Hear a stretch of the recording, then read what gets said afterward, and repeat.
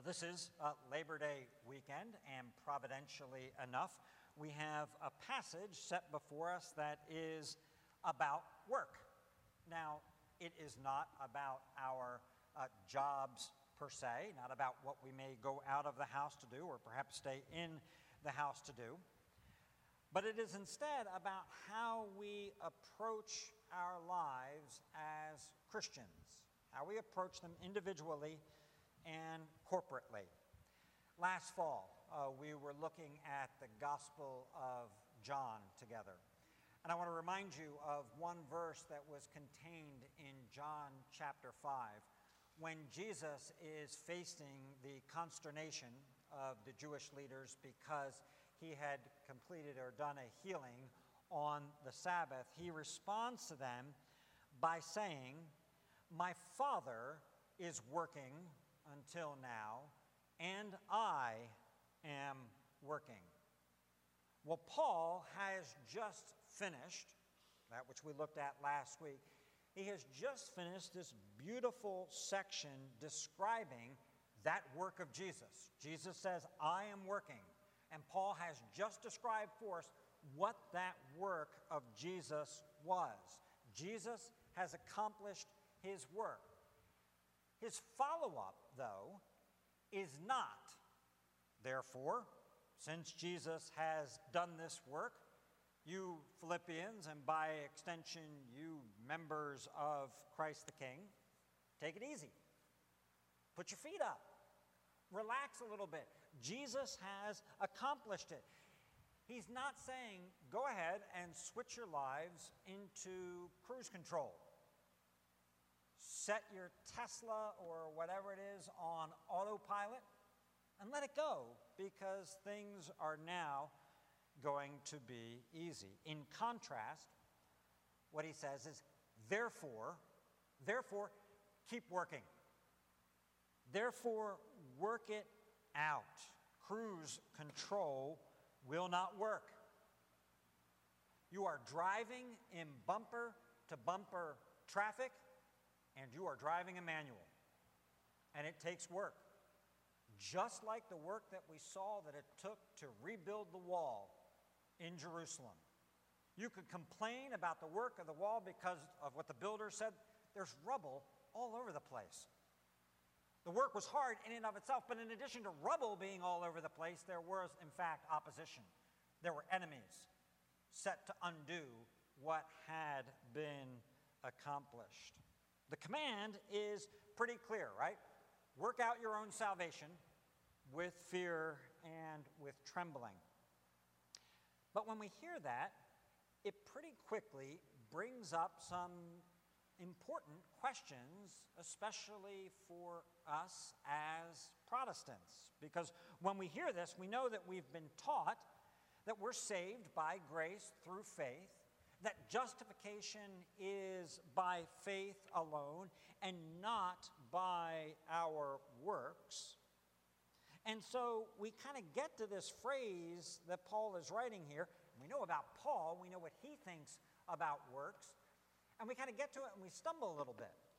Because it says, work out your own salvation with fear and with trembling.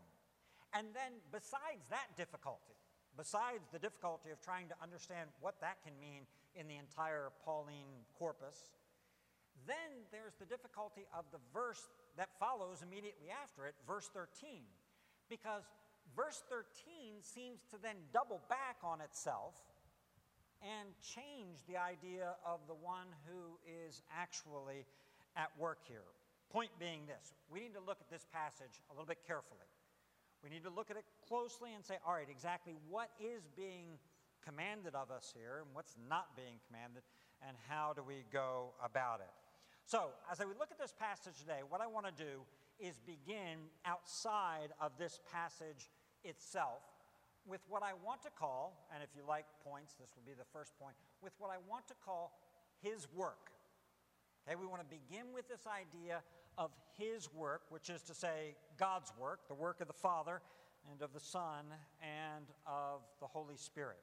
As I already noted, if you look at your Bibles, if you look at the passage that's printed there, we begin this passage with a therefore. It's a therefore passage, and that means that what is now being said, in this case, what is being given to us, a command in particular, an imperative, is founded upon something else, namely, it is founded upon that which has preceded it. So Paul treats it like this. We might ask a question, on what do we base this working out of our own salvation? What's the therefore? What has come before this?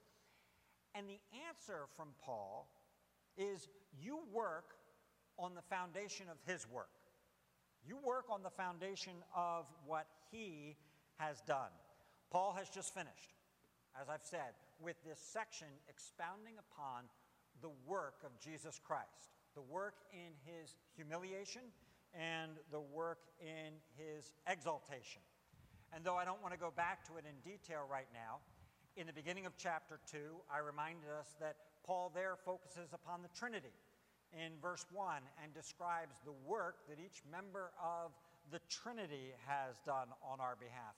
But what I would like to go back to, and I think this makes it very clear, if you've got your Bibles, just flick back one page, because I want to look together at chapter 1, verse 6. Let me read it for us. And I am sure of this, that he who began a good work in you will bring it to completion at the day of Christ Jesus. This passage, I think, helps to explain what we're talking about when we want to start on the foundation of his work. He who began it will bring it to completion.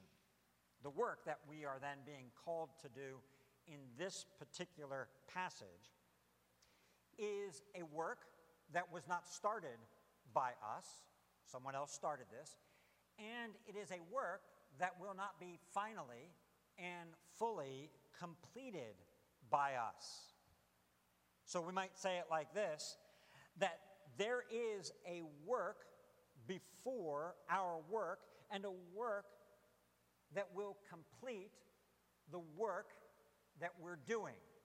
I'm sorry, I know that's using work a lot, but the idea is there. There's something that has come before it, there's something that has come after what we're being called to do, and that's an important thing in order to frame the command that we've got before us here from Paul. Work out your salvation.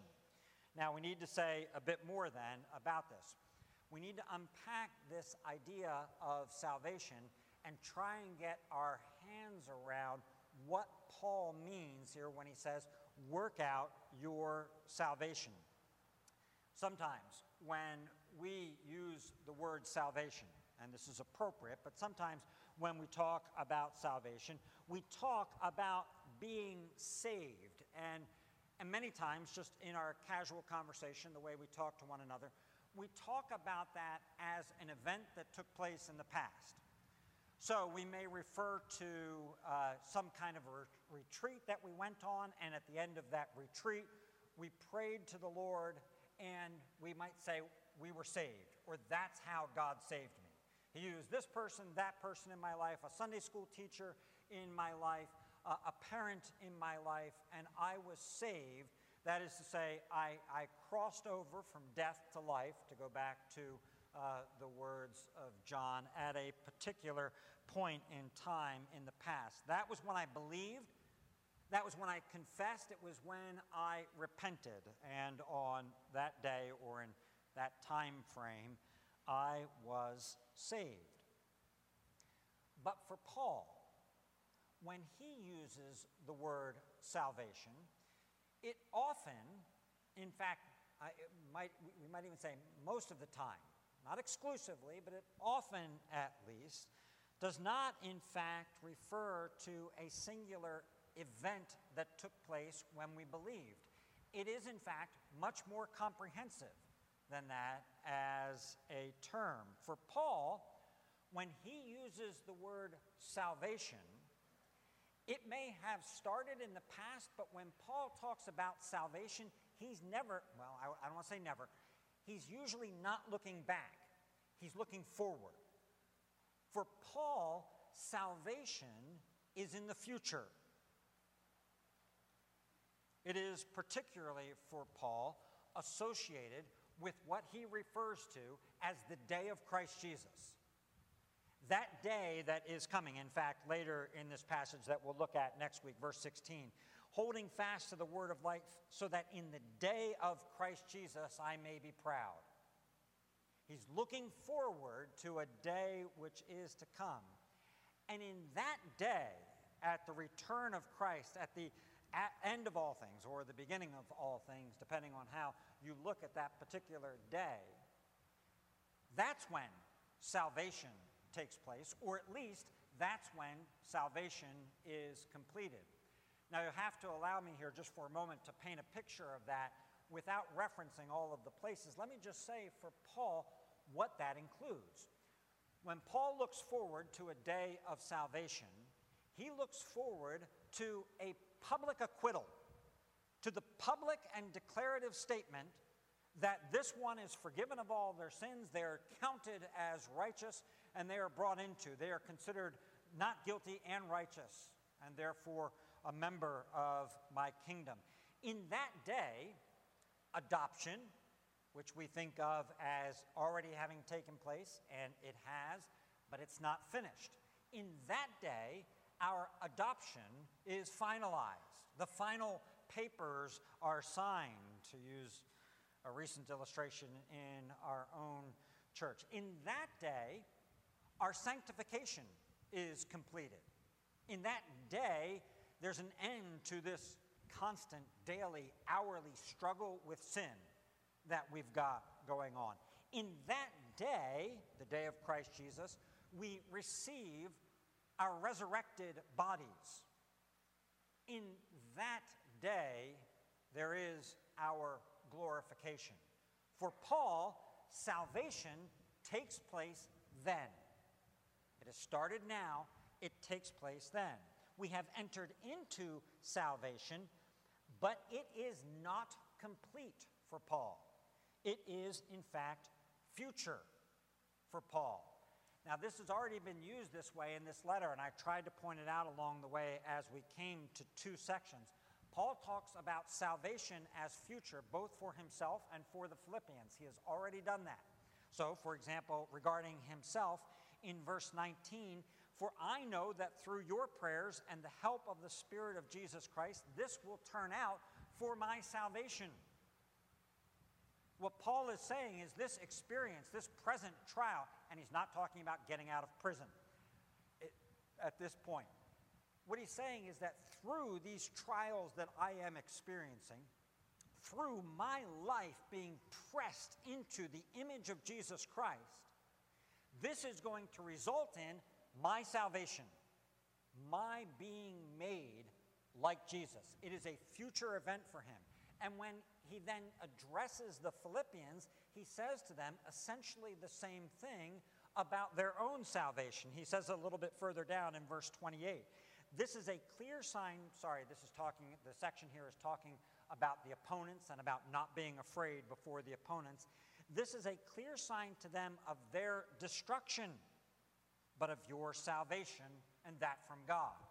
Now, they're not currently, the opponents that is, the opponents are not currently being destroyed. That's something in the future. And your courage in the face of their opposition makes them realize, this is coming up. This is waiting for us. So Paul looks forward when he talks about salvation, and that helps us to clarify his work and our work. There is work that has been started. God started it. The Spirit of God started it. Jesus accomplished it according to the will of the Father. There is work that has been started, and there is work that needs to be done. There's both. Work that needs to be done. To be more precise, the work which has been started, the definitive work that is, in fact, his work, what Paul uses as his favorite example of trying to understand this and trying to describe what that work is, his favorite example is Abraham. Abraham is the one that he wants to use when he wants to clarify what's been done. look at the verses printed on the front of your bulletin. I should have told you to keep out your bulletins because I'm going to need to refer to all of the verses on the front. The one that is at the top from Romans, Paul is discussing justification, and he's discussing Abraham. And he says this, now to the one who works, his wages are not counted as a gift, but as his due. And to the one who does not work, but believes in him who justifies the ungodly, his faith is counted to him as righteousness. For Paul, the entrance into salvation, the on-ramp that gets you into salvation is in fact justification by faith. That is the work that God has done. That's why I had us read those sections from the Catechism before. It is an act. It is the work which God has done. It is not because of works. And that's his point. Abraham wasn't justified by his works. Abraham was justified, in fact, by his faith. It's not by works, nor the wages of the one who works. We could look at Paul throughout. Abraham was not justified by his works. Neither was David, neither was Paul, and neither were you.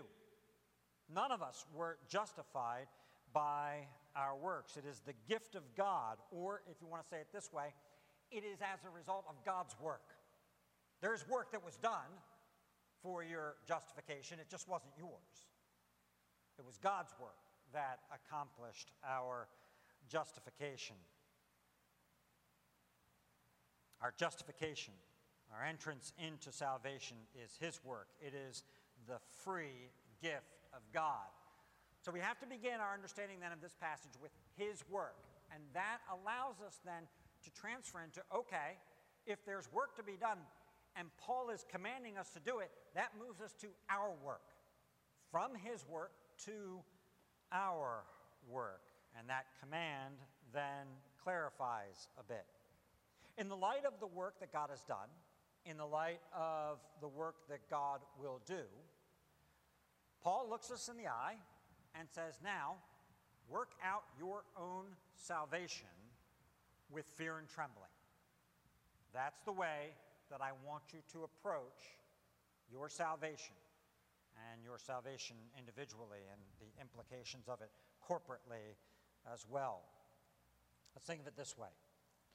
God created the world.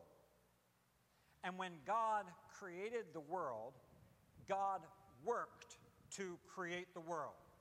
Okay, that would be if God rests on the seventh day, the idea is that God's work of creation took place on the other 6 days. And when God had created the world, he created man and commanded us, saying, I have created this. Now I have created you. That is my work. And now I want you to work in my field. I want you to work in the work that I've done, in the context of the work that I've done, in the environment of the work that I've done, in the physical place of the work that I've done. I've created you to work these fields, to work the ground from which you came. The same pattern, then, of creation applies to redemption as well. And that's the idea that's embedded in a variety of these passages. I had us read for the promise of forgiveness, the passage from Ephesians 2:8 and 9, for by grace you've been saved through faith, and this not of yourselves, it is the gift of God, not because of works, so that no man can boast. But of course it continues, verse on the front of your bulletin, for we are his workmanship, created in Christ Jesus for good works. Okay, so God has, in the midst of all the other work that he's done, fashioned us, his workmanship, to be created by Christ Jesus unto this work that we are supposed to do, which Paul here in Ephesians calls the good works, which we are given to do. So this call to work that we have is, in fact, a noble call. It cannot be taken lightly. It cannot be taken casually or passively. There's no good way to passively do the work that we've been entrusted to do. Instead, Paul calls us to do the work with fear and with trembling. Now that gets us a little bit nervous because we feel like, what do you mean fear and trembling? Like I might not make salvation? Like something's on the line here? Well, maybe. At least Paul is saying it this way. Work out your own salvation with diligence, with seriousness, with effort. Do not be presumptuous about it. And if in fact, the implication here, if in fact you find yourself going, I don't want to work. I don't want to do any of this hard work of salvation, this hard work of keeping relationships up in the church, this hard work of advancing the gospel of Christ. I don't want to work. I just want to bang on the drum all day. If you find yourself saying that with reference to your spiritual life, I think Paul would say to us, you got to ask some questions. You have to ask some hard questions about yourself if you find yourself in that setting. Now, I've stated, work is noble, right? But we also have to recognize that work, which originally was given to us in a beautiful, perfect world, work, of course, now exists in a fallen world. And that's true in gardening. It's true in the particular jobs, professions, responsibilities that you have, and it is true in your spiritual life and in our corporate life as a church. In gardening, work is opposed. It is opposed not only by the metaphor of weeds and thorns and thistles, it's actually opposed by weeds and thorns and thistles and fungi and little bugs that eat your plants, by things that die, by decay, by wind that knocks things over, by rain that floods things out and rots it. There are opponents at work in the work of gardening. And Philippians, brothers and sisters, we need to recognize that in pursuit of the work of our spiritual lives, we are opposed. Now, Paul doesn't give a name to them in Philippians except the opponents. Okay? He calls them the opponents. We're opposed by opponents. But we're also opposed by that which takes place in ourselves as well, by dissension in the church, by anxiety, by conflict that takes place. We're opposed by selfishness. So even if we lived in an ideal world, we would have a calling to work. But in this fallen world, Paul is saying to the Philippians, and by extension to us and to the church throughout the ages, in this fallen world, you cannot expect your personal sanctification, that is to say, your personal growth in Christ. You can expect the communal life of this church, the teaching of the children of the church. You can't expect the renovations of Phase 2. You cannot expect the advance of the gospel. You cannot expect your own salvation. That's what Paul's talking about. You cannot expect your own salvation to take place without work, without your work, and without your own hard work. You cannot expect it. Therefore, work out your salvation, your own salvation, with fear and with trembling. And of course, Paul says here, just to round out some of the things that he's saying, and let's be clear about this, we're not talking about just working well when somebody is watching. In this case, Paul says, I'm not talking about just working it out and obeying when I'm there, when I'm with you, but even more so in my absence. A good worker works well with fear and trembling before the Lord. And of course, Paul can extend this. He can extend it to the actual jobs that we have, the vocations that we do.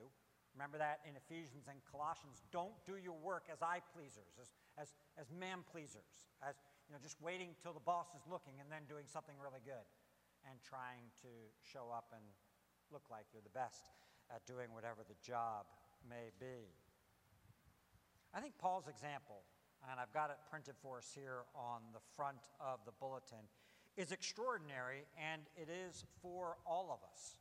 Now, none of us are Pauls, okay, right? None of us are apostles. I'm not an apostle. You're not called to be an apostle either. But listen to the example. 1 Corinthians chapter 15, verse 10. But by the grace of God, I am what I am. And his grace toward me was not in vain.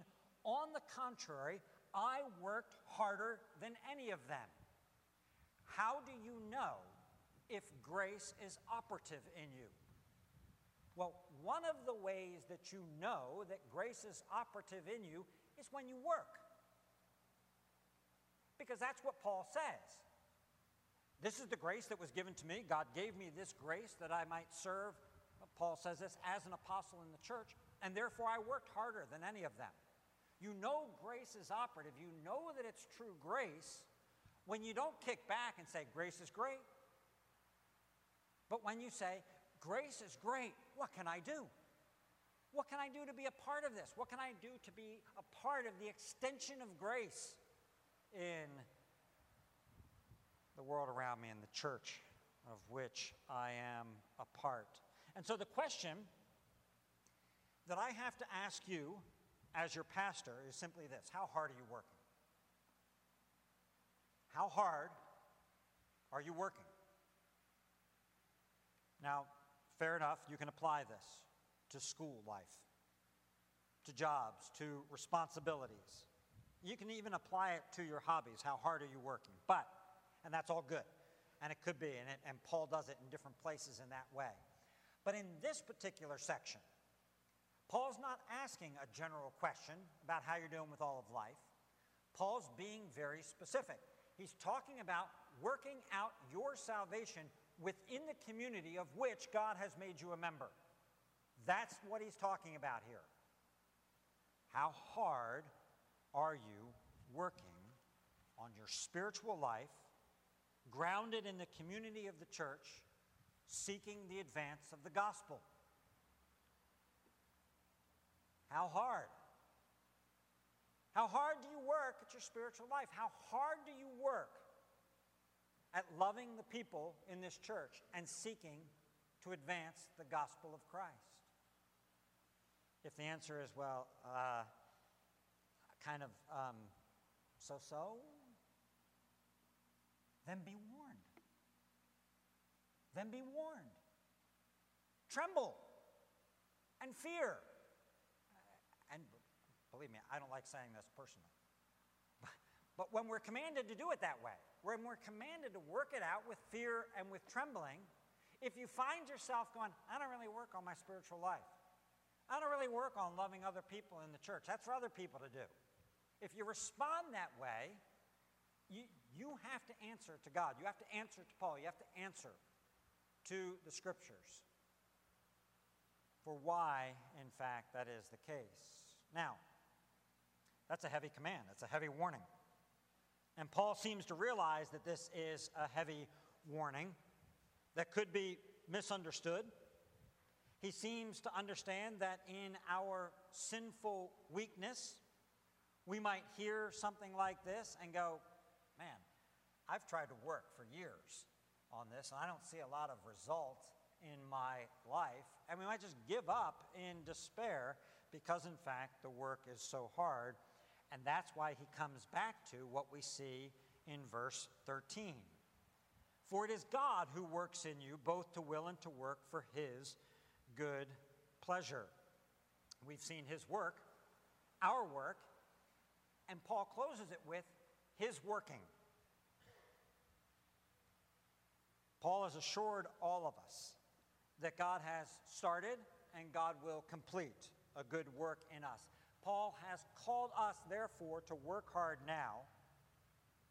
And now he says, just to be clear, just to give encouragement, God is now at work in you, enabling the very work that I've just commanded you to do. God is at work. When you cry out, Lord, give me strength. I'm sorry, I know I've said this before recently. Hear my mother saying that all the time. Lord, give me strength. When you cry out, Lord, give me strength, God does not respond by saying, hey, listen, buddy, listen, I got you started.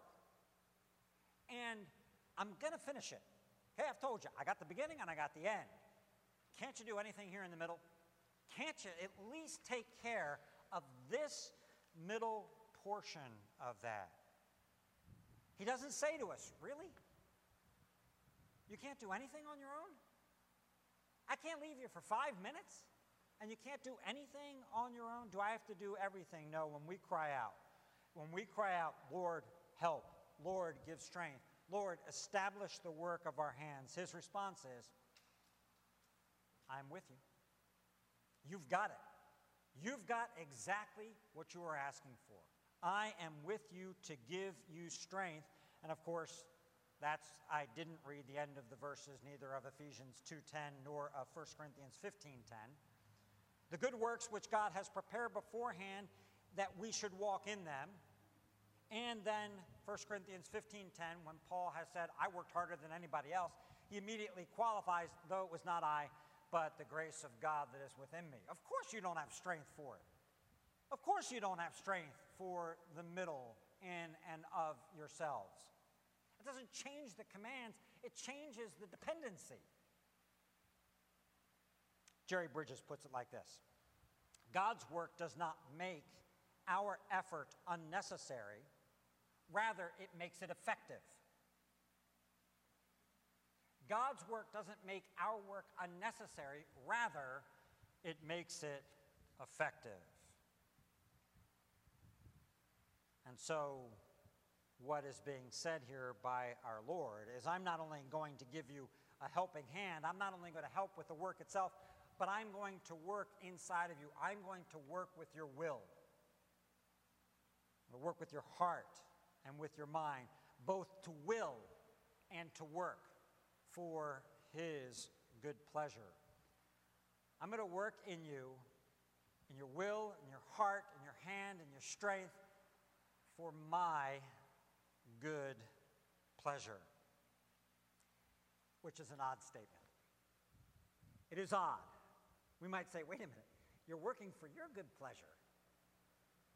But for the child of God, when we hear that something is for God's good pleasure, there is nothing sweeter than that. There is nothing better than God's good pleasure. If one of us said it, I want you to work for my good pleasure, you might kind of question that. But when God says it, he says it in a way that allows our pleasure to become his pleasure. And so it is completely pleasurable. And I'm sorry, I have to quote the old line from the old movie because it fits right here. You know the old line from Chariots of Fire, I feel his pleasure when I run. I feel his pleasure when I run. Well, the idea here is the same. I feel his pleasure when I work out my salvation with fear and with trembling. I feel his pleasure when I work at my spiritual life, when I seek to serve my fellow people and love my fellow brothers and sisters in the church. I feel his pleasure. I feel his pleasure when I work with my brothers and sisters for the advance of the gospel. That's when I feel his pleasure. And that is a sweet thing. Now, my friends, I think, just to wrap this thing up, I think it is fine for us to look at a passage like this and feel some tension. To kind of look at those two verses, to kind of look at these two halves of things, a command that we have to work it out, and a statement right after that, that it's God who is at work, and to kind of, to scratch our head a little bit, our cheek a little bit, and go, not sure how that all fits together. It's fine for us to have a little bit of tension. Just so you know, God doesn't have any tension about this. God understands exactly what is taking place in your heart and exactly what is taking place in your life. It's okay, though, if for us that's not 100% clear. How do I know when God's working or when I'm working, or how do I cooperate with that? that is okay. I think overall, though, as a message, the call to us is clear. In light of his work and his working, then work it out. Work out your salvation, your own salvation, with fear and with trembling. Let's pray. Lord, we do pray that you would enable us to do that which is commanded. That's the old prayer of your church. That's Augustine's old prayer. Lord, command what you will, but give what you command.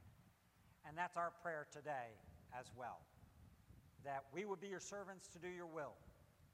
But Lord, you know how much we need your strength to do exactly that.